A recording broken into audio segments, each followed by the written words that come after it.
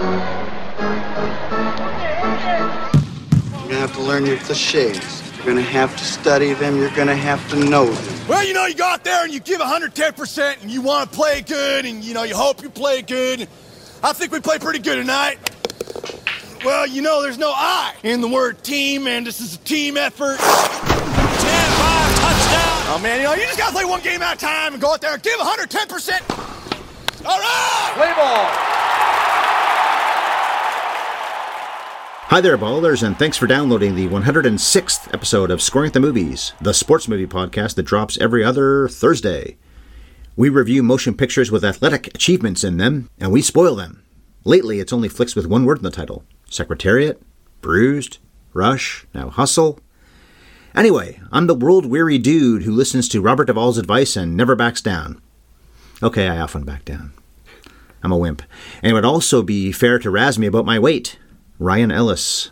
And here's the cruise missile, or the BOA, if you're Dr. J, who misses his daughter like crazy, and by that I mean his cat. Number 22, the Lord of Hip-Hop, and B-Ball, Chris DiGregorio. Thank you, Ryan. That is a surprisingly accurate description of me. I do often miss my cat, and much like Bo Cruz, I was detained at the border coming over to your place today because of some unspeakable acts that will remain somewhat nebulous, but I definitely did in the past, so we'll leave it there. Always in movies about people who are otherwise good, but have something like that in their backstory, it's for a good cause, and this was for a good cause. He was defending against a jerk. Good cause might be a stretch, because better than it sounds at first. How about that? Yeah. Movies do this a lot. They need to establish some sort of conflict that probably wouldn't happen in real life, so they leave a lot of stuff unsaid, and that's kind of the thing with Bo and his assault charge in the past. Everyone just says, he's been charged with assault, or I guess they say aggravated assault, I think, which obviously implies something a little bit worse. Mm-hmm. But this kid is 22 years old. He has one criminal charge in his history. I could certainly see people making mistakes when they're young, getting charged once, and then saying, okay, well, I learned my lesson. If he had like a long criminal record of violent crimes, fine. But one criminal charge, and everyone acts like he's ensconced in the gang warfare life of West LA or something. Not going to touch him. Which is kind of hilarious when you look at the NFL, where people are playing in the league and actively shooting people on the side. And the NBA is not quite that level, but it's also not a sparkling clean league either. Mm-hmm. But I also raised a Spockian eyebrow because it's exactly what you said, right? As soon as you hear Bo has this assault in his past and we don't get told anything about it. But you see what kind of person he is. There's no way it's actually that he was the jerk. And you just know in a movie like this, they're also setting that up so that later on you find he was actually doing it for a quote-unquote good reason. I thought it was going to be like somebody attacked him in an alleyway, or him and his wife, or I guess not wife, but his kid in an alleyway. His baby mommy? His baby mama, maybe, I don't know. Instead, it's like the woman who is the mother of my child was told by her now boyfriend to get sole custody so they could get money from the government, which is a scummy thing to ask a father for. But he goes over to this dude's place and then says, I just went there to talk and I made a mistake. So we never actually find out what he ended up doing to this guy. And because it's an aggravated assault, not just assault. If he just punched him, that would be assault. So to be aggravated assault, it means... It's a weapon, isn't it, usually? Or it could just be like, I beat the ever-loving hell out of him versus just a punch or a spoon. You could swear. This movie swears. God damn it. Yeah. Motherfucker. I probably shouldn't have laughed a little bit, but when that moment was playing out, it was just such like a little bit of a cliched thing, and I didn't think it quite stuck the landing too hard on it. This movie, though, does pay things off better than 2 weeks ago's movie does. Yes, that is very fair. It does. Because we thought that The Express was not a bad film. That's right, I said all the recent movies have one-word titles. That does have The Express, but we have had quite a few one-word titles like The Secretariat, Bruised, and so on. But The Express did have that failure of following through on some of its things, and that frustrated us. This generally does follow through on stuff it sets up, including Adam Sandler's character with his father figure, the barely seen Robert Duvall, but then, and I don't mean this as a criticism, because I actually enjoyed this movie more than I thought I would. I liked it quite a bit. But Sandler, do you think he's going to be a father figure to somebody else in the film when he had a father figure that we have to assume he was because we barely see that? Yeah. How do you cast Robert Duvall and use him for 3 minutes? He's a plot point. That's all he is in this film. What was the other recent example of that we saw? A really big-name actor that showed up for like 30 seconds of screen time. Robert Duvall has more than that. He's got probably 5 to 10 minutes of total screen time. It might be 3 to 5 at the most, really. Yeah, maybe about that. It's a funny choice. And when we see this happen, especially with older actors, are they now just taking projects where they know they can go to set for like a day, get it out of the way, and that's it? They want to stay active, but they don't want to be locked into a multi-week shooting schedule anymore. Within the context of the movie, his character also does have to die. That's true. The story does depend on that, and it's very important that he does. And Yeah. I like the very brief amount of screen time Sandler has with Duvall because you can see how these two do like each other. The chemistry they had together worked for me beautifully. Duvall never says it, but you can tell that he's disappointed in Vince, Ben Foster's character, Right. as his actual son. He wishes that Stanley was his son. Yeah. I did find the relationship between Stanley and the daughter-sister... Heidi Gardner, MVP on SNL, hasn't done very many movies. This is one of the few she's ever done. And I feel like when I looked at the credits on IMDb during the screening, because this movie, as we record it, is a day and a half old. We released this 2 weeks after that, but we were watching Bleeding it. Edge, baby. Yeah, we saw it the day it got released. I knew who Heidi Gardner is because I've seen SNL, and I think she's one of the best things on that show. But I thought, where is she in the credits? What's her character name? And I couldn't find her. But when you look now, she's maybe 10th or so billed. And yes, she's the sister of Ben Foster. Right. And she comes back another setup and payoff. He can have the team, but at the end, of course, she's the savior by coming back in and, no, my brother's doing a bad job with the team that my dad loves, so I'm going to fix things. She doesn't say it quite that way. She's not that condescending, but it seems like that's what happens. And, of course, Stanley, who's made an assistant by Duvall, at the end is remade an assistant by Gardner after Foster had said, no. I really enjoyed it a lot, too. More than I thought I would, too. I think part of the reason for that is it is unabashedly a total Rocky movie. Absolutely. With Set in basketball. Philadelphia. And he runs up a set of stairs at the end of that hill, does the punching in the air, and Adam Sandler says, yeah, Rocky, right? So they call out the fact Right. that it is very much that. It's also Jerry Maguire, the desperate agent with one client. I was going to say that, too. It's like a Not mashup. agent in this. He's whatever. We might as well be an agent once he quits. He almost is, effectively. That character, the sister character, Heidi Gardner. but what's the character's name? Oh, Kat. Is it Kat? Okay. I found her relationship with Adam Sandler's character as portrayed on screen confusing because it came across to me very flirty. And I think that's a subtext they're going for, you think so? which is that Stanley would never cheat. We see that in the scene Yes. with Leon. Just look once. Look at those titties once. That was I can't good. do it. Teresa will kill me. And I really like the chemistry between Sandler and Queen Latifah. They're not on the screen together a ton, but the first time we see him with her and the daughter played by Jordan Hull, who hasn't done a lot of things yet. She was I on thought TV a bunch. She was pretty good in this. I too. love the chemistry with the three of them in that first time they're together, and we don't see them maybe enough in this movie, but it's not really about their family. Right. It's not great to see Queen Latifah playing the supportive wife role, but at least she's given some sass and whatnot, and she knows a lot of people too, so she's the one that says, I'm calling this guy, I'm going to solve this problem for you, because she knows Dr. J. She's the one that calls Dr. J using right. Stanley's phone, but she's got that kind of clout with him, not just Stanley does, so there's a little bit of juice that that character maybe wouldn't have had in a movie 20 or 30 years ago. So the flirty subtext with Kat is probably not meant to be that Stanley has ever been really tempted, because I think he's been with Teresa for a long time. Yes. But I think there's supposed to be this, I would never do anything about it, but I do like you, and if I could, thered be more there. Okay. And that's how it played to me, too. Obviously, that's why I mention it. But my conscious mind is thinking that doesn't make a lot of sense because of exactly what you said. Stanley's character in this movie is obviously devoted to his wife. He's given no indication that he's ever thought about straying, despite the fact that he's been a scout for 9 years, basically never home. When he travels, he watches people play basketball, and he eats. KFC, apparently, Yes, many times. when leaving Spain. But I wondered if the movie had intended to go for brother-sister playfulness, especially given what you just said. Because Vince is not really her brother. He may be literally her brother, but he's not her brother. Exactly. And I felt like, okay, so they're both trying to play the fact that Robert Duvall views Sandler's character as a bit of like a quasi-son, a replacement Okay. maybe for Vin. This works too. Even when you see them together later in the movie when Kat returns to the picture, it felt a little weird. But I still think it's a needed attempt at that relationship, because if you didn't have her character in the movie at all, it becomes even more of a difficult thing to wrap up. And as it was, I struggled a little bit with the wrap up of the movie being that Vin apparently is ousted by his sister, because we've all seen owners that are hated by their fan bases. I think James Dolan in the NBA is probably case example number one with the Knicks. Yep. Definitely meddled in the operations of the team to the detriment of the team. And it's not like they're like, well, okay, the board's going to force me out, or my sibling, who presumably is a 50-50 co-owner with me, is going to force me out. He would have to leave on his own accord. If the movie had set it up earlier that he was doing this for the cachet, the fame of being the owner of the 76ers, but he didn't really care about it, once he gets a little bit shamed in the media, I could see him walking away, giving it to his sister and saying, screw it, I'm going to take my inheritance. I'm going to go live the Playboy lifestyle. But Kat says to Sandler, he really needs this. He really wants it. So Well, I'm would going he ever give it up then? Yeah, he would never give it up. That element of it rang a little false for me, even more so because it wasn't really needed, right?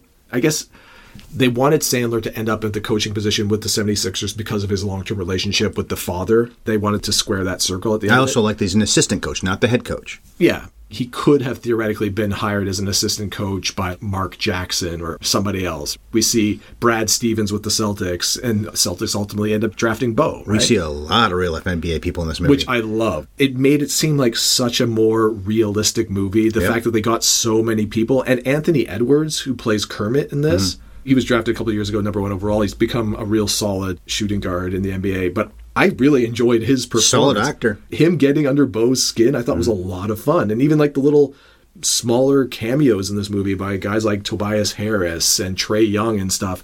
Mark Jackson, of course. Not a lot of speaking lines, but for the most part, Dirk Nowitzki. When they were asked to do it, They're convincing. they're convincing. I didn't know that Juancho Hernan Gomez was a real player either until I started looking this up during the screening. I know nothing about him. He's an NBAer. When you go on Wikipedia, yeah, he actually was an NBAer, or maybe still is, but he definitely has played in the NBA at some point or another. Makes He's sense. never done anything TV or movie until this thing. But considering he's effectively the second lead, working with a guy, for all of his faults, who's been a movie star for a very long time, he holds his own.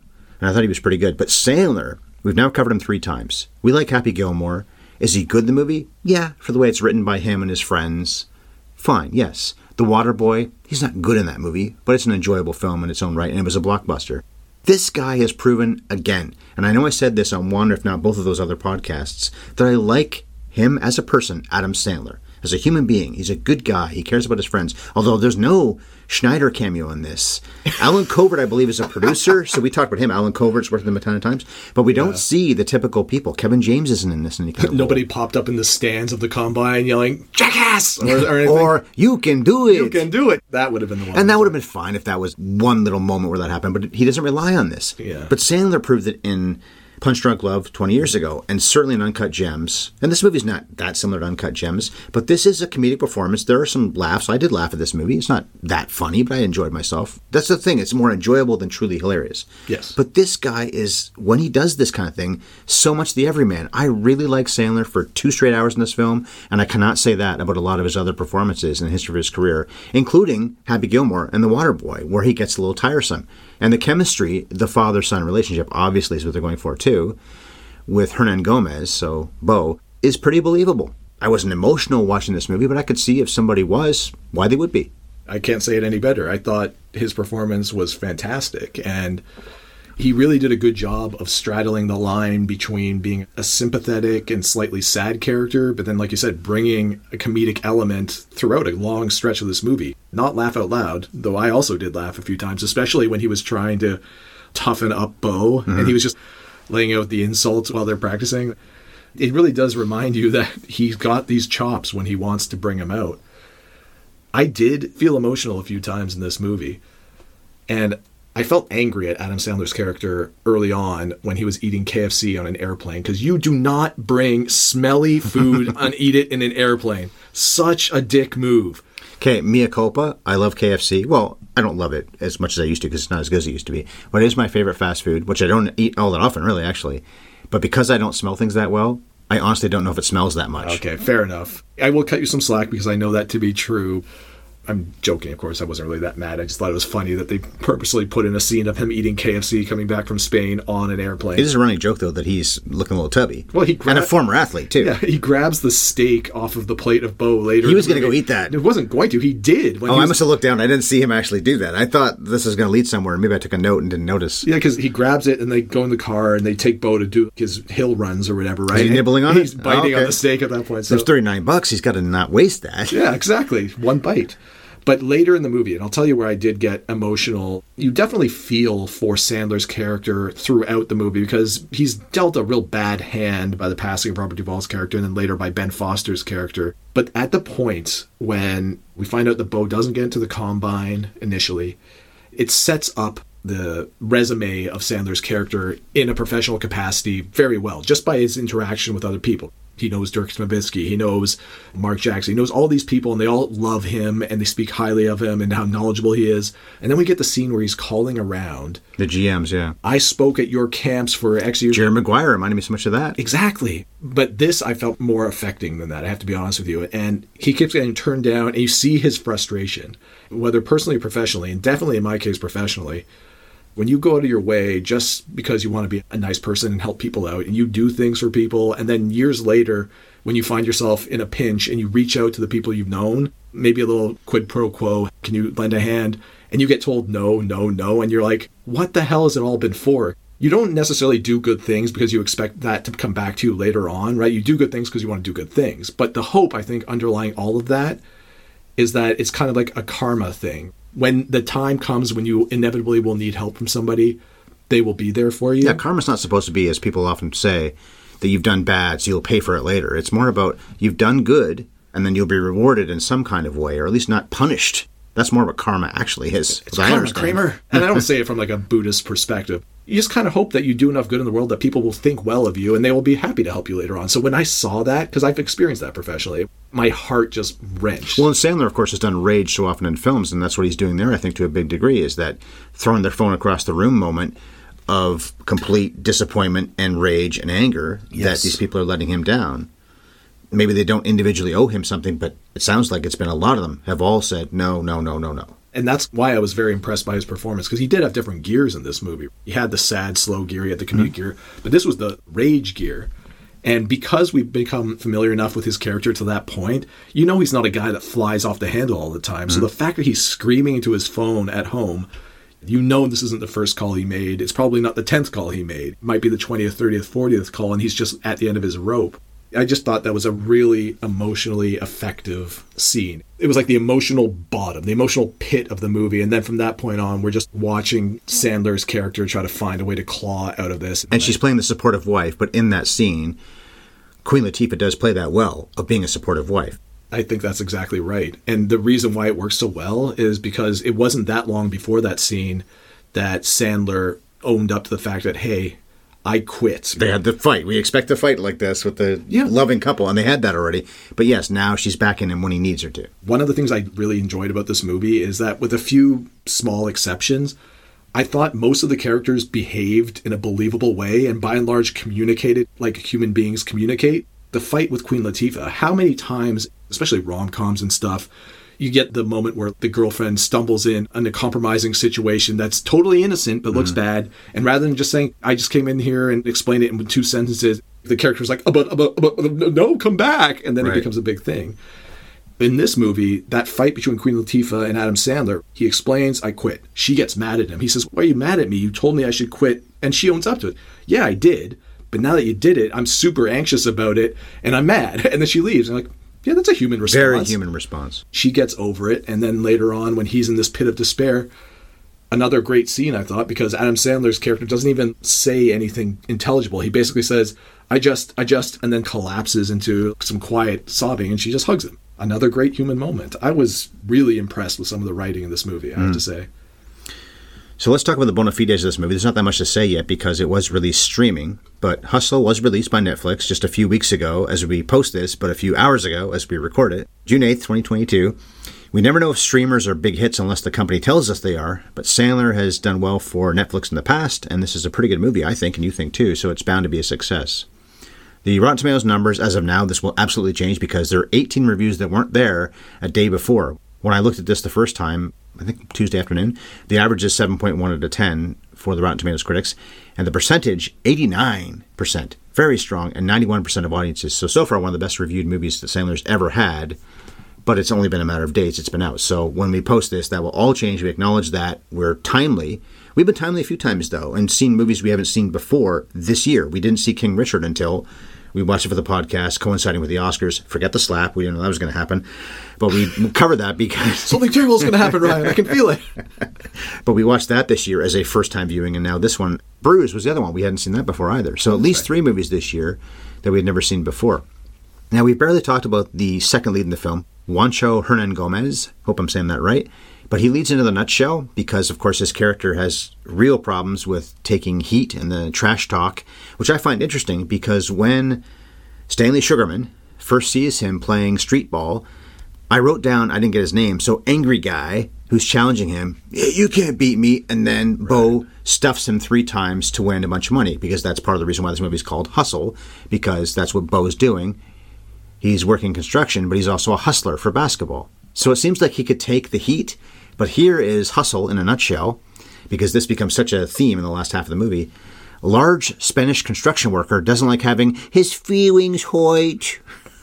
He really doesn't. Well, actually, I can understand why. And this is a smart moment when Kermit sees the daughter in the stands. The inn. Like Mr. T in Rocky III. Hey, woman, come over and be with a real man. That's a good one. But he actually waves to the daughter who waves back, and that really gets under Bo's skin. But it doesn't completely jibe with the guy we saw back in Spain, who would probably have faced all kinds of hustles. It probably would have been the generic "yo mama" type stuff. Right. And his mama's alive, so if this guy's so sensitive, it would have been a matter of, what do you say about my mama? I didn't entirely buy that element of his character, but I think the non-actor basketball player in this first ever role, playing Bo, did a pretty good job of doing that, except I am mocking it with a nutshell. I can't take it. Because more than once, he loses it. In the back of my mind, I'm thinking, okay, well, he was a street baller. Maybe he would have gotten away with, the competition probably wasn't as high as he of course not. Definitely not. And maybe he can get away with more physicality. If somebody says something that really gets under his skin and he pushes them, then okay, it's street ball, whatever, versus pushing and almost punching Kermit in the combine is a different thing. What I didn't really fully understand anyway is why the draft was the be-all and end-all. Aside from it just being a plot device that they had to work towards in the movie, it's not like it's unheard of for players to go undrafted and sign as free agents, whether out of America or internationally. Probably more so internationally, right? Yeah, it happens all the time. I did enjoy the early scene in the movie with the guy whose name I'll never be able to pronounce. He actually played for the Bucks for a while. I don't know if he still does. I'm 22. Who's that? My son. He's 12. That character? Oh, that guy, yeah. Why does it matter how old he is? It doesn't really matter. If he wants to sign as an international free agent, he can sign as an international free agent. I'm sure it doesn't mean that much. I also, until watching this movie, I didn't know there was an NBA Combine. I didn't either. The NFL Combine is pretty famous. The only one I've ever heard of is NFL, though. I know there's an NHL one. Oh, okay. That became something I became aware of only because I remember years ago Sam Bennett famously could not do a single pull-up, and everyone ragged on him, and his comment was, hey, I can't either. But I do like KFCs. I can't remember ever hearing about NBA prospects going to a similar combine. I'm assuming they didn't make it up for the purposes of the movie. But Bo gets multiple chances, though, to try to impress, and he does, but then he doesn't at the same point because he's not mentally tough. Yeah. It was a pretty good touch that he looks like he's going to slug Kermit for what he does, for what he's saying, at least, what Kermit's saying, but instead slams the floor with his hand. Gets control of himself at the last second, I think, right? Which you would think would go a little bit of ways to people saying, okay, well, he's got a temper issue, which isn't the end of the world when he's young and isn't even in the league yet. It didn't actually hit the guy. So that should mean a little bit of something, but you need the drama in this film. Did you believe when Bo went to the airport that was the end of the movie? Because no way it was going to be the end of the movie. I didn't expect necessarily, though, that he'd be ready to go on the plane, and then Stanley would walk away, hugging him as his new dad, basically. But then getting the call from Leon. And I did not know, by the way, that Kenny Smith was an actual NBAer. You didn't know about Kenny the Jet? He won with the Olajuwon. He was with Houston, yeah. Because he's pretty good in this movie. He's got a lot of screen time for he's an actor now, but he wasn't an actor before. He was a basketball player before, an actual NBAer, one of the many. He's also in Just Right, by the way, with Queen Latifah. I don't know how big a role he has in that. She's the lead with Common in Just Right about basketball. I think she's a therapist, physical therapist, and Common, I believe, is the male lead in that. Kenny Smith's also in Thunderstruck. I think he's only in 3 movies, and they're all basketball movies. But I think he's pretty solid in this film as the former friend. Well, not former friend, sorry, the current friend. And then, of course, we find out the backstory about how Sandler stopped short. Stop short. Yeah. And held it back, Kramer. Yeah. But he held his friend back and then ruined his hand in the process. Wait, wasn't it the left hand? It was his left hand, yeah. So how did he hurt his left hand if he's stopping short with the right hand? He must have gone across, which is weird. He tried to hold him back. He did. He probably saved his life by the sounds of it. Which I guess also implies that Leon wasn't wearing a seatbelt. Has to be. How are you going to hold back, though, a guy of any size, especially a big, tall NBA caliber size person, 200 and whatever pounds he is, at that speed, no matter how strong you are. Maybe Sandler in his youth in this universe, young Sandler The was Terminator. like jacked, right? And maybe that's the gag, right? He's become a little bit of like a doughy middle-aged guy when he used to be just an absolute unit. I wondered about that because Sandler does play some basketball in this a little bit by throwing balls at Bo and that kind of thing. He's involved. But I got wondering, is Sandler truly just posing? Because he's played a hockey player / golfer in Happy Gilmore, a football player in Waterboy, a football player again in The Longest Yard, and now here a basketball player. But I was curious, so I Googled it last night on YouTube. And when you see clips, this dude plays pickup. He can play. He can pass. He can shoot. And he's a pretty good dribbler. He's a triple threat. He's a triple threat. I could not do two of those things. I'm an okay passer, maybe. I can't dribble at all. We've said before I could always shoot pretty well. But you see clips online of Sandler playing with some other guys. I think it's just regular people, and he's the movie star. But they're not just giving him the room to, Adam Sandler's going to shoot here. The dude can play. I was a little bit surprised considering that Sandler didn't actually shoot the ball more in this movie. I'm a little surprised you don't see a situation where Bo's shooting, and then so is Stanley. Yeah. Maybe because the logic is that his hand is so messed up he couldn't possibly shoot. But if it's the left hand, that's the base hand. It still throws off your ability to properly direct the ball. True. To answer your earlier question, I never thought that the scene where Bo goes up the escalator to his flight at the airport Was the end of the movie. where it did get me. Well, I guess this is the only time that Sandler does actually shoot, is he's at the base of the escalator. Yeah. He does the miming of shooting a shot, and Bo mimes blocking the shot. Mm-hmm. You can't even let me have one, and then up you go. I thought for sure Bo was going to get up to the top and then turn around and Sandler was still going to be there, and it would be like a, no, we aren't done yet, and they'd come back together moment. That would have been good too. Instead, he turns around, looks down, and Sandler's just gone. And he's like, all right. And then when he gets that call from Leon to say, hey, we got this secret little game, just prospects, NBA players, and execs, no media. I got your boy in. Come down. I think he says the Bronx, right? That would make a little bit of sense. That'd be a bit of a hike then, yeah. Philly to New York is not a see long them- drive, but it's not close. No, it's not close. We see them gunning it to get there in time. Sandler says, well, I can't. He's already gone. Has the plane taken Is he off? on the plane? No. Well, then go get him. And then I thought for sure it would be like one of those rom-com moments where Sandler's running up to the gate. Don't get on the plane. But instead we cut to them getting Yeah. to it. That was pretty smart, actually. So we cut it out. We took a little break there, actually. Bev is home. She had to go to the washroom, and I refilled my beverages. Chris doesn't have any alcoholic beverages, but you had, I assume, tea again. My decaffeinated green tea. That's And you right. just open up the Sugar-free root beer. I go hard, Ryan. Mr. Health. Well, Sandler's not Mr. Health in this movie all the time. We know that already, including the Federal Donuts shirt he has on, I like that shirt. That's a good shirt. which apparently is a real thing in Philly, I guess. This movie is truly Philly. It is set there mostly. There are some New York scenes, maybe just establishing shots. I don't know if they actually were in New York, but you definitely see New York stuff. And then Spain, of course, too. He's in Spain to see some other guy, but then finds Bo accidentally. Which reminds me of another movie, because the worst thing about this movie is that it does rip off almost everything else that's ever come before. Rocky, we know. Jerry Maguire, we know. But also The Air Up There. Kevin Bacon goes to Africa specifically to find a prospect, I believe. I think that's the whole point. And that's that whole white guy in Africa thing, and he assimilates with them and starts to care about the guy. But it still felt like, and that was my nutshell when the movie was about half over, is this the air over there rather than the air up there, the air over in Europe. I like that. So during the break, we were talking about we want to get back to Sandler as a player and what he could actually bring to this. The dude can play. This movie definitely pays homage to a lot of those. And sometimes, like I said earlier, very openly. I feel like it acknowledges that fact. Pretty smart, though, to actually literally say it. Yeah, right? Then you just shut us up. We've talked about it, but what can we really say about it? You're stealing from Rocky, when they're saying they're stealing from Rocky. Exactly. What this movie does that is also very smart, I said earlier, I really like the writing, and I credit the writers for this too, is they take a lot of those tropes and a lot of those played out sport movie concepts, but they tweak them. And that expectation of seeing Stanley play is one of those things that's baked into us as people that watch a lot of sports movies, because you kind of expect you're going to have the older mentor character, you're going to have the younger upstart who won't always listen to what the mentor is saying, and that older mentor will have to put the young guy in his place. You don't think I know what I'm talking about? Let me show you. I might not be young anymore, but I still got the skills, right? Mm-hmm. Especially as this movie goes along and a little bit more of Stanley's backstory is exposed, and we hear about how he was a star at Temple. He had all kinds of skills. Like, he's very self-deprecating when you hear him talk about the player he once was prior to his hand injury. But they had a shot at a national championship, he said. Yeah, he said that accident that he caused because he was driving drunk and he was distracted cost that Temple team a shot at the championship.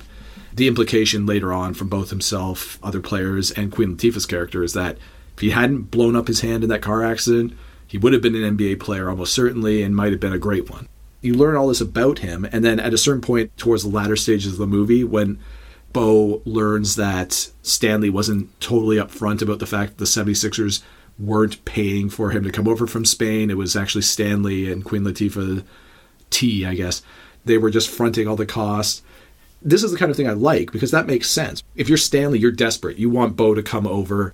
Likewise, I understand why Bo wasn't totally honest about the assault when he didn't know Stanley yet, because that's the kind of thing that could be a red flag, and he wants this shot at the NBA. So when they're having that later fight towards the end of the movie, I thought, okay, well, here's the moment when Stanley's going to have that heated argument with Bo where he's like, listen, I can take you all the way. And Bo will say, you're just washed up old man. You don't know what you're talking about. And he says, oh, yeah, well, let me show you a few White things. men can jump. It would have been hilarious if he dunked on Bo at that point, because Sandler in his 50s is not in the best shape you've ever seen in this movie. But throw up a few threes, knock him down, maybe dribble a little bit one-handed or something. And then Bo's like, all right, you got some skills. Maybe I'll listen to you. We never get that. And I kind of like it, right? Because it sets up this expectation based not on this movie, but on other movies. So this movie does two things, I thought, very well. One is that it pays off a lot of the stuff it sets up. The trash-talking stuff, the fact that Bo's a little thin-skinned, the accident to a certain degree. Cat. Yep. Cat saying, I'm not going to be a part of this. It's Vince's thing, but at the end she comes back. Exactly. And then Stanley, who had the job from his father figure, gets a job again. And at the same time, it doesn't pay off other things. But the things it doesn't pay off are the things that we just, I think, are expecting at this point by virtue of other movies. They aren't things that the movie itself sets up. Does that make sense? So you're glad they didn't pay them off then? Exactly. It's funny to say it does both of these things, and both of these things are to the benefit of the movie, but I think that's true in this case. Just talking about Queen Latifah reminded me, she looks amazing. She always has. I think of her in movies that I saw from 20 years ago, and she or looks more, yeah. exactly the same. Yeah. She's aged a little bit, but not much. Think about Adam Sandler circa 2000 versus Adam Sandler now. Mm. And he looks age appropriate. Don't get me wrong. It's fine. He looks different. He's never going to up the score factor in a movie, though, and she still does. Good for her. She was born in 1970, so she is 52, probably 51 when they shot this. But yeah, she's 51 years old. Well, that's the score factor part. Well, we'll talk about it now then since you bring it up. So the beefy young men are often shirtless. Queen Latifah has always been easy on the eyes, but it's a Sandler movie, so it's not the kind of flick that inspires eroticism, I wouldn't say, and it's not going for that in any way. But if you like looking at young men, well, not necessarily all young, but men with shirts off and great bodies, you're going to get this. And I didn't realize till the end credits how many real players in this movie, because I don't follow modern sports the way I used to. I certainly don't follow basketball like I used to, and I didn't know just how many are current NBAers, because so much of this is whatever as himself, whatever as himself, whatever as himself. There's a lot of shirtless basketball dudes in this for sure, but I would argue that poolside scene with Leon, where we get the... Ortiz, though. We don't really see that woman. Oh, no, we get the... The older fellow, yes. We get the old man boobs, and for a certain segment of the population, Ryan, that's just enough. I would take that body at this point if I could be that guy. Fine. The pandemic wasn't kind to me, Chris. I wasn't kind to myself. We probably didn't get enough of the family stuff. This is a sports movie that... I'd love to see the three of them in a movie, just the three of them playing a family. That's the story, rather than a basketball movie. We both raved about Sandler's performance. I think we both liked a lot what Queen Latifah was able to do in an admittedly limited part. But even the daughter character, who was a total unknown to me anyway, she didn't have a ton to do either, but when she showed up on the scene, I thought she was a lot of fun. It had a ton of chemistry with Sandler. And some of my favorite scenes of this movie were between her and Sandler. The first time she meets Bo, and she's like practically drooling over him, and Sandler's just like, all right, take it down a notch there. It's like, not as obvious as it is in Lethal Weapon. Yeah. When Rianne is going crazy for Riggs. Yeah. Rianne, get the dessert. Because it's obvious that the daughter in Lethal Weapon wants to bone, wants to fuck. Mel Gibson's character in the very first movie, Alex, is into Bo. And he's supposed to be 22. He was probably a little bit older, but not much. It says on Wikipedia he's 26 now, so he's probably 24, 25 when they shot. And he's a handsome, beefy guy, and she's probably seen basketball players around, maybe not in her house, but she's seen them around before. And then when she shoots the video that promotes him, she's seen even more of them. So that was a cute little touch, definitely. I also like the fact that it wasn't necessarily Stanley that was able to resolve this problem. I already said how much I liked that moment where he's at the depth of despair because he can't get any help to get Bo into the combine. Teresa comforts him, which we've seen in many movies before. Yes. But if it were not for Teresa, this would be over. Exactly. Because she's the one that calls Dr. J that sets up, is it Instagram? I'm sorry, I'm 48. I don't take pictures much. It's either Instagram or Snapchat or TikTok. One of those. TikTok. Okay, so one of those is trending that he's playing these guys, and one of them is a real NBAer. Again, I didn't know till the end credits that he was. Tobias Harris? That's it. One-on-one, but he's playing various players and doing well. Yeah. That's a smart move for a modern 2022, shot in 2021 movie. Yeah. Take advantage of social media to promote yourself. That would work better than anything to do with ABC, NBC, ESPN, any of those things, probably. And another payoff, too, right? And it wasn't just Queen Latifah, right? Because it was the daughter that initially said, you just want eyes on your player, right? Doesn't matter how that happens. Well, way back at the beginning of the movie, when Adam Sandler's driving his daughter to that outdoor screening of Evil Dead, he's showing her the video of Dr. J dunking at age 60 or whatever it was. Right, of course. We didn't know it then, but he was also driving distracted, which we later found out is what caused the accident that wrecked his nice. head. And his daughter says to him, you shouldn't be doing that right now, you're driving. Later on, when she's the one that says, didn't your doctor friend have a video that had 2 million views? I did love the constant gag, too, that Queen Latifah and Adam Sandler's characters talked about how their kid was going to be the most athletic baby in the world. Neither close. And that she's totally disinterested in athletics. She comes up with this idea based on something that he showed her earlier. And then, like you said, it was Queen Latifah's character that adds the, well, if you're not going to ask Julius Erving to do it, I'm going to do it. The cool touch there, too, is she calls him, hey, it's T, can you do this thing? And so the implication is she's got her own pull and all that kind of stuff. And cut to the schoolyard. So what about the family? We've talked about Heidi Gardner, who's pretty damn solid as Kat. We talked about Duvall barely being in this. He's been in 2 other movies we've covered, The Natural and Days of Thunder. We didn't love The Natural as much as we thought we would when we covered it. Days of Thunder is not a great movie, but we said it in that podcast. He's so good as Tom Cruise's mentor in that film.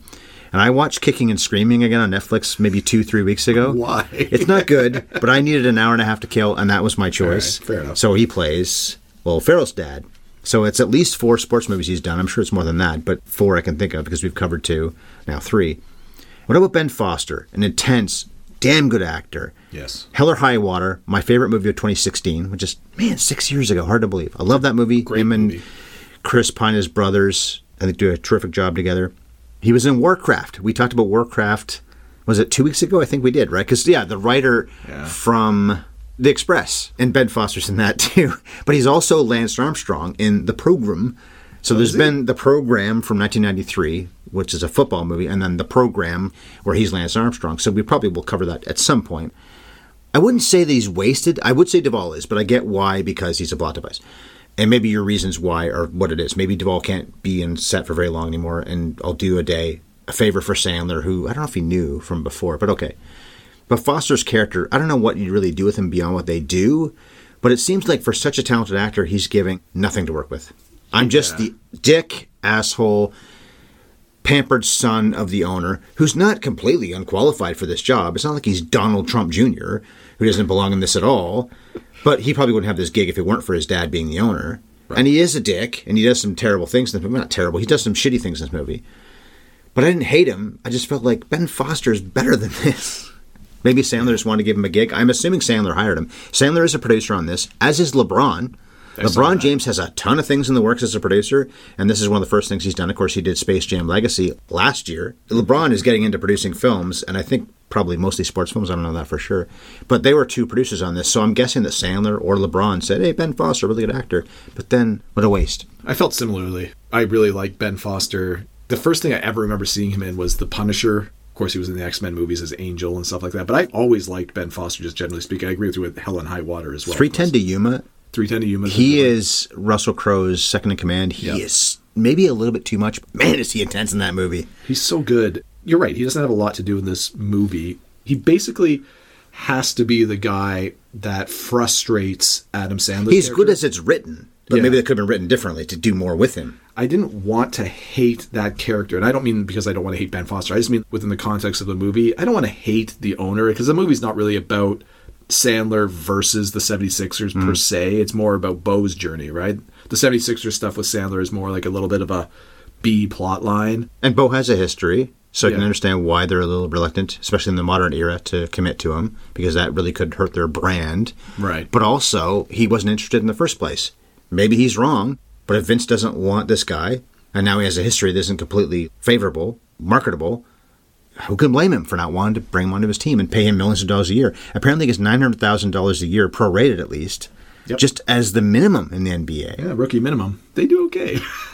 The movie does take pains. I don't really know why, because it does feel slightly needless ultimately, but it takes pains to set up Vince as a Donald Jr. character. And when Vince and Stanley are ultimately fighting and Stanley ends up quitting, his insult to Vince was, "You born on third base, spoiled brat," or something like that. He's never really had to put in a lot of effort or learn to be any good at anything because he was born on third base and just waiting for his dad to die before he can cross home plate and take the reins, right? So they didn't paint him that much of an asshole, though, before. No, they just painted him a little bit incompetent, overconfident, perhaps. But yeah, he basically just keeps showing up at various points, watching Bo play and being like, yeah, he's fast, but is he tough? Yeah, he's tough, but can he shoot? Yeah, he shoots, but can he play defense?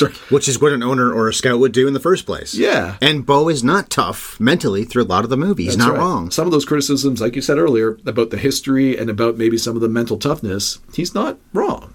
The James Dolan comparison to me is not too far off because the owner might not be right. And oftentimes I think the owner shouldn't be involved in the day-to-day operations because you hire the best people you can, let them do their thing.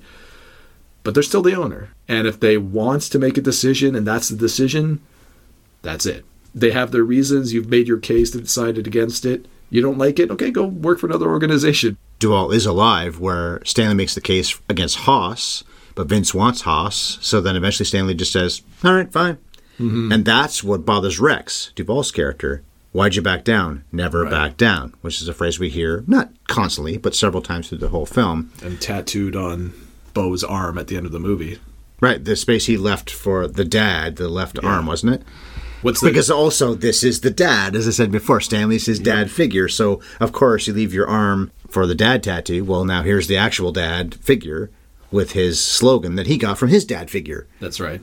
Did you also think that Ben Foster looked kind of weird with a shaved head? Yeah, but also with a beard, right? Because I've never... Pointy?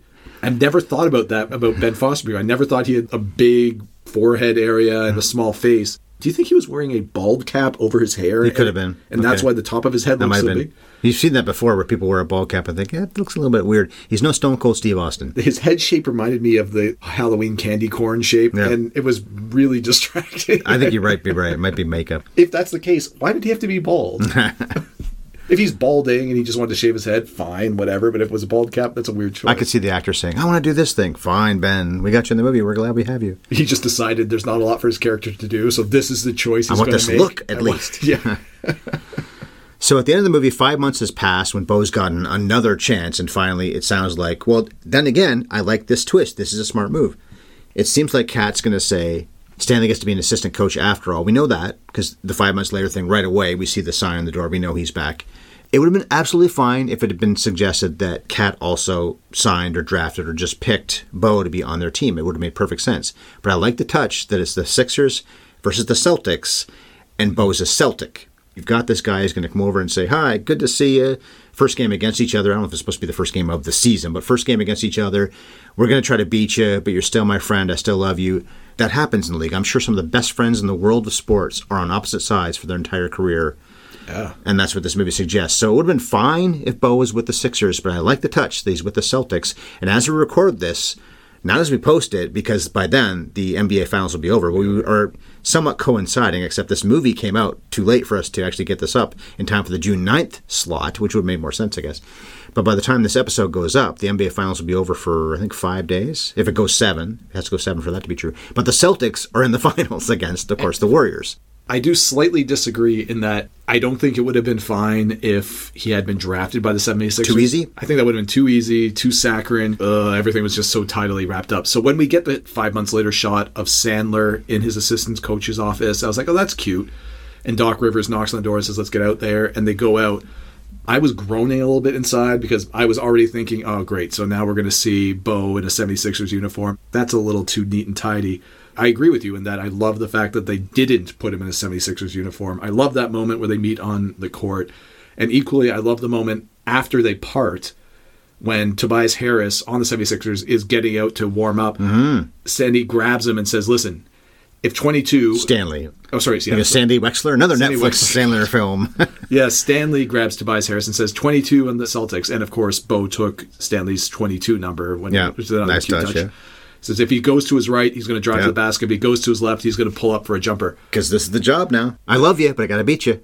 And I thought that was honest, right? Because exactly what you said. A lot of these players are very good friends, but then once the ball tips, then you're just trying to win the game, right? Yeah. There's no friends out there. So I thought that was a really nice way to wrap up the movie. Capped off with that. He really is a pseudo-dad to Bo now because, look, he got a tattoo on his right arm with that famous Never Back Down slogan that Stanley was trying to reiterate over and over to Bo over the course of the movie. I think the left arm, but in any case, yeah. Was it the left arm? I think he said it was the left one. Right. He left available with no tattoos. Right. We've not said the name until now. Jeremiah Zagar, I think is how you say his last name. Only his second movie ever. I saw this movie, don't remember it, unfortunately. We the Animals was his first ever film. Director? Yes, the director, yeah. So he directed We the Animals, and now he's directed Hustle. I think he has a few things in the works. He's directed a few documentaries and a little bit of TV, but only 2 so far, feature films. If this was a theatrical release, it probably should have done pretty well. Sandler's name and everything attached to it. Although R-rated wouldn't have helped, because they do swear a fair amount in this film. The writers, Will Fetters and Taylor Materne, first ever screenplay for that person, but Will Fetters got an Oscar nomination for co-writing A Star is Born. So he's been around a little while now. That's a pretty good film, of course. And I mentioned already that Sandler, LeBron James, Joe Roth also produced this movie. Joe Roth produced Major League and Angels in the Outfield, 2 movies we've covered in the past. I think Zagar does a very good job of finding dynamic camera angles. Yeah. Not constantly. He's not trying to be too flashy, but he finds new ways to shoot action in basketball because there have been so many basketball movies. There's some good low-angle shots, especially during the training montages and things like that. Modern basketball players are so fast and powerful. Not to rip on guys from the 60s and the 50s and the 80s, whatever. They were good too. But these guys, even the mediocre player, we've said this in other podcasts before about baseball players and whatnot, the physical attributes of these guys are so impressive. I didn't realize how many real basketball players we're seeing, meaning NBAers. But even beyond that, these guys are convincing when they're dunking or passing or dribbling or just running up the court. They're incredible athletes in tremendous shape. Yes. So the basketball action, I think, is maybe even just better than good. It might be even awesome. Yeah, I thought it was great. And it helps when you do cast as many NBA players as they did. And not just the Kermit character who's got a sizable role, not just some of these other players that show up for a scene or two with speaking parts. There's a lot of NBA players that show up in bit parts, especially around the 76ers. Matisse Thybulle and Tyrese Maxey and Seth Curry's in it too, playing a 76er. Are you thinking of Steph Curry? Sorry, I just realized that as I said it. It's Steph Curry. It's his brother. Oh, I didn't know who does play for the 76ers. Okay. Knocked on the head. I'm sorry. Sorry, Steph. I thought the action was great, and there is a very long training montage in this movie. There's several montages. But the one in the middle when he's really going full Rocky. Gonna dunk now. Yeah. Well, gonna run up the hill now. Also true. When he's doing all that and he's doing all the ball handling drills and good players know where you are on the court, great players know where everyone else is on the court. It got me thinking about why I really do love training montages in movies like Rocky, but it hasn't really played for me in other movies. Because this movie shows you in a way that makes perfect sense what they're doing and why they're doing it, or they at least tell you, right? Like that comment. Good players know where they are on the court. Great players know where everyone else is on the court. And then you see him running around, touching lights and stuff. You're not left running. Why is he chasing lights? Why is he running up to a fan with a cone, putting it down, and backing away? Within the montage, they explain, all right, you're going to have to react quick. So when you put this cone down, it's going to blow back towards you. Don't let it touch you, right? So it's all like reaction stuff. Yeah. And we see him doing stuff with weighted balls while dribbling. We see him trying to pass through a rolling tire because it's a small target. All these really interesting drills. But I was never left guessing, what is this supposed to be helping him learn? It was always very clear what they were doing. Why didn't he chase a chicken? I really wish he had been a greasy, fast Spanish tank in this, right? You can catch a chicken, you can catch a pala. What would the Spanish equivalent of that be, though? If he's not chasing a chicken... Paella.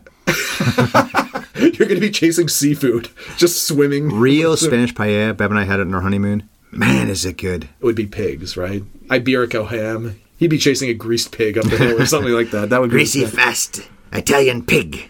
You know, one question I had throughout this whole movie, once I saw the actor's name in the Spanish pig, by the way.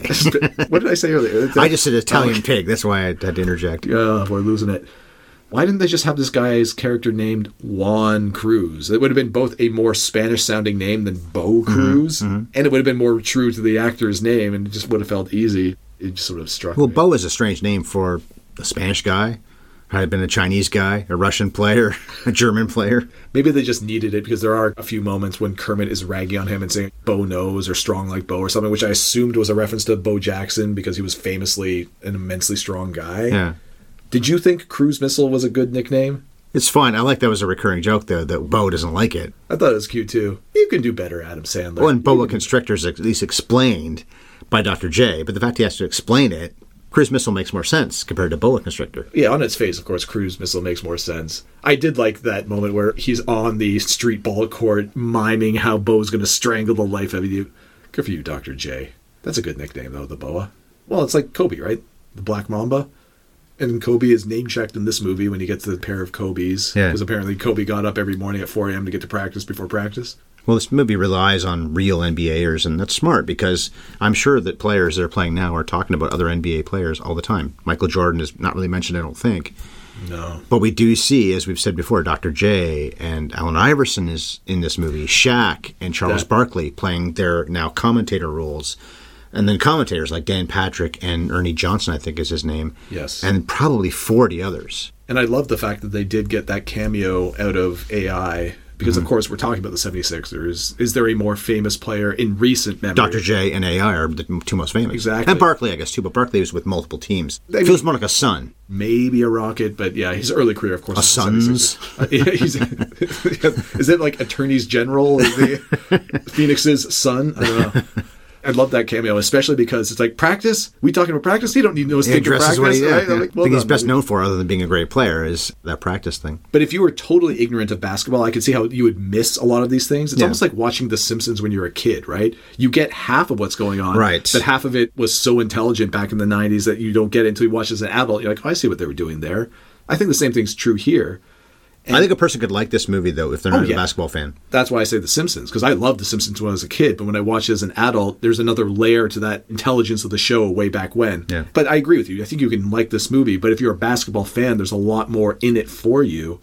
And how many movies have we talked about where we've criticized them because it felt like they didn't even know their own sport that they were talking about? This really does. Oh, yeah. And there's so many callbacks to sport personalities within basketball or to basketball itself that you know that the writers, they made sure that this was on point with their basketball. For a movie that is so fixated on a basketball journey, we've covered a lot of quote-unquote sports movies where the sport might be in there for only a very small percentage This of is time. a lot of basketball. It's a lot of it. So the fact that they knew their stuff, made sure that it was on point, just added to everything.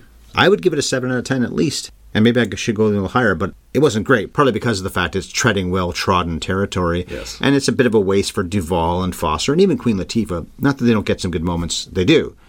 Sandler is terrific in this film. One of his better performances of all time. Basketball action is really good. I was wrapped up. I enjoyed it. I'll probably watch it again one of these days. And once we release this podcast, it'll only be a couple weeks old, so maybe other people will have reviewed it, but we're still on the cutting edge in a way. So at this point, I'd say 7. Another viewing, I might even give it an 8. Frankly, I came into this thinking I was going to give it a 7.5, like a 3 out of 4 star kind of deal, right? Because I agree with you. It's not a perfect movie by any stretch, but I thought it was really good. I think we are, as an audience, trained to have a low bar for Adam Sandler. But at the same time, I think what you said earlier is true. When he focuses his energies on a non-silly role these days, He can be damn good. yeah. The last 6, 8, 10 years, whatever it's been, when he's worked with Netflix, he's done some of his worst work. I haven't really watched them. I'm basing on what people are saying in the reviews and such. But also some of his best, like Uncut Gems, like the Meyerowitz stories, and now this, which is Netflix, granted. But he's done some excellent things in the last few years, and then some terrible things. I really liked him. I liked everybody else. If he got a nod for something out of this, would you be upset about it, though? Not upset, no. If he got a nod for Best Actor in something, I'd say, sure, why not? Well, the ESPN Awards, it wouldn't be surprising to get something like that. The ESPYs. She should, absolutely, in that case, yeah. At Robert Duvall's funeral. Hold on. It's Robert Duvall in a sports movie. We've talked about this before. The exhale. That's right. I forgot about that. So at his funeral, Sandler's character shows up in, I guess, his best suit. Mm-hmm. Was that the same suit that he wears in The Waterboy? The baby powder blue. I'll have to look it up. I don't know. thing? Maybe. I'm Could pretty be a sure callback. it is. And I loved it so much when he showed up on screen wearing that. I'm like, that's fantastic. Well, it's been 24 years. Maybe that was a callback. If I'm just making that up and it just looks vaguely similar, I'm going to be disappointed because I really want it to be the same suit. All right, well, if you haven't seen Hustle, you've had a few weeks. It is on Netflix, and we obviously highly recommend it. Good job by Sandler and everybody else. And Zagar, good job directing it, too. A newcomer. Not new, I guess, but hasn't made that many films yet. So we hope you enjoyed and I do say enjoyed, past tense, the NBA Finals that just wrapped up. So in 2 weeks we will be timely because the Tour de France will be ongoing, I think, for a while after we release this podcast. So let's talk about one of the best-known cycling movies of all time, if I can find it on DVD or streaming. I'm sure we can somewhere. Mm-hmm. Breaking Away, 1979, and it is on the top 10 sports list. I think it's 9th, 10th, somewhere in there. Okay. One of the most popular sports movies of all time. Dennis Quaid, I think, is in that. We're going to cover him a lot this year if he's in that, because we want to do The Rookie soon, too. Yes. And we just did The Express. Well, we could do 3 Dennis Quaid movies in 4 weeks. Maybe we are. 4 episodes. I think we might. It'll be Quaidmas? The Summer of Quaid. The Summer of Quaid. There we go. Also, Daniel Stern's in that, and I think Jackie Earle Haley is in that, who was in Jackie Earle Haley, really? Bad News Bears. Yeah. I haven't seen it in a long time. I think I'm right about that. So that is in 2 weeks, Breaking Away. We're on Twitter. I'm at MovieFiend51. Chris is at Scoring at Movies. Find us wherever you get podcasts. We're on all the various places you can do that. And, of course, the website is Scoring at the Movies. And the email is scoringatthemovies@gmail.com. So contact us in many places. Take her easy, Bo Cruz. You just might make it in this league. Namely, because the guy playing you already did make it. Now, don't take it easy. Never back down. Never back down, Bo Cruz.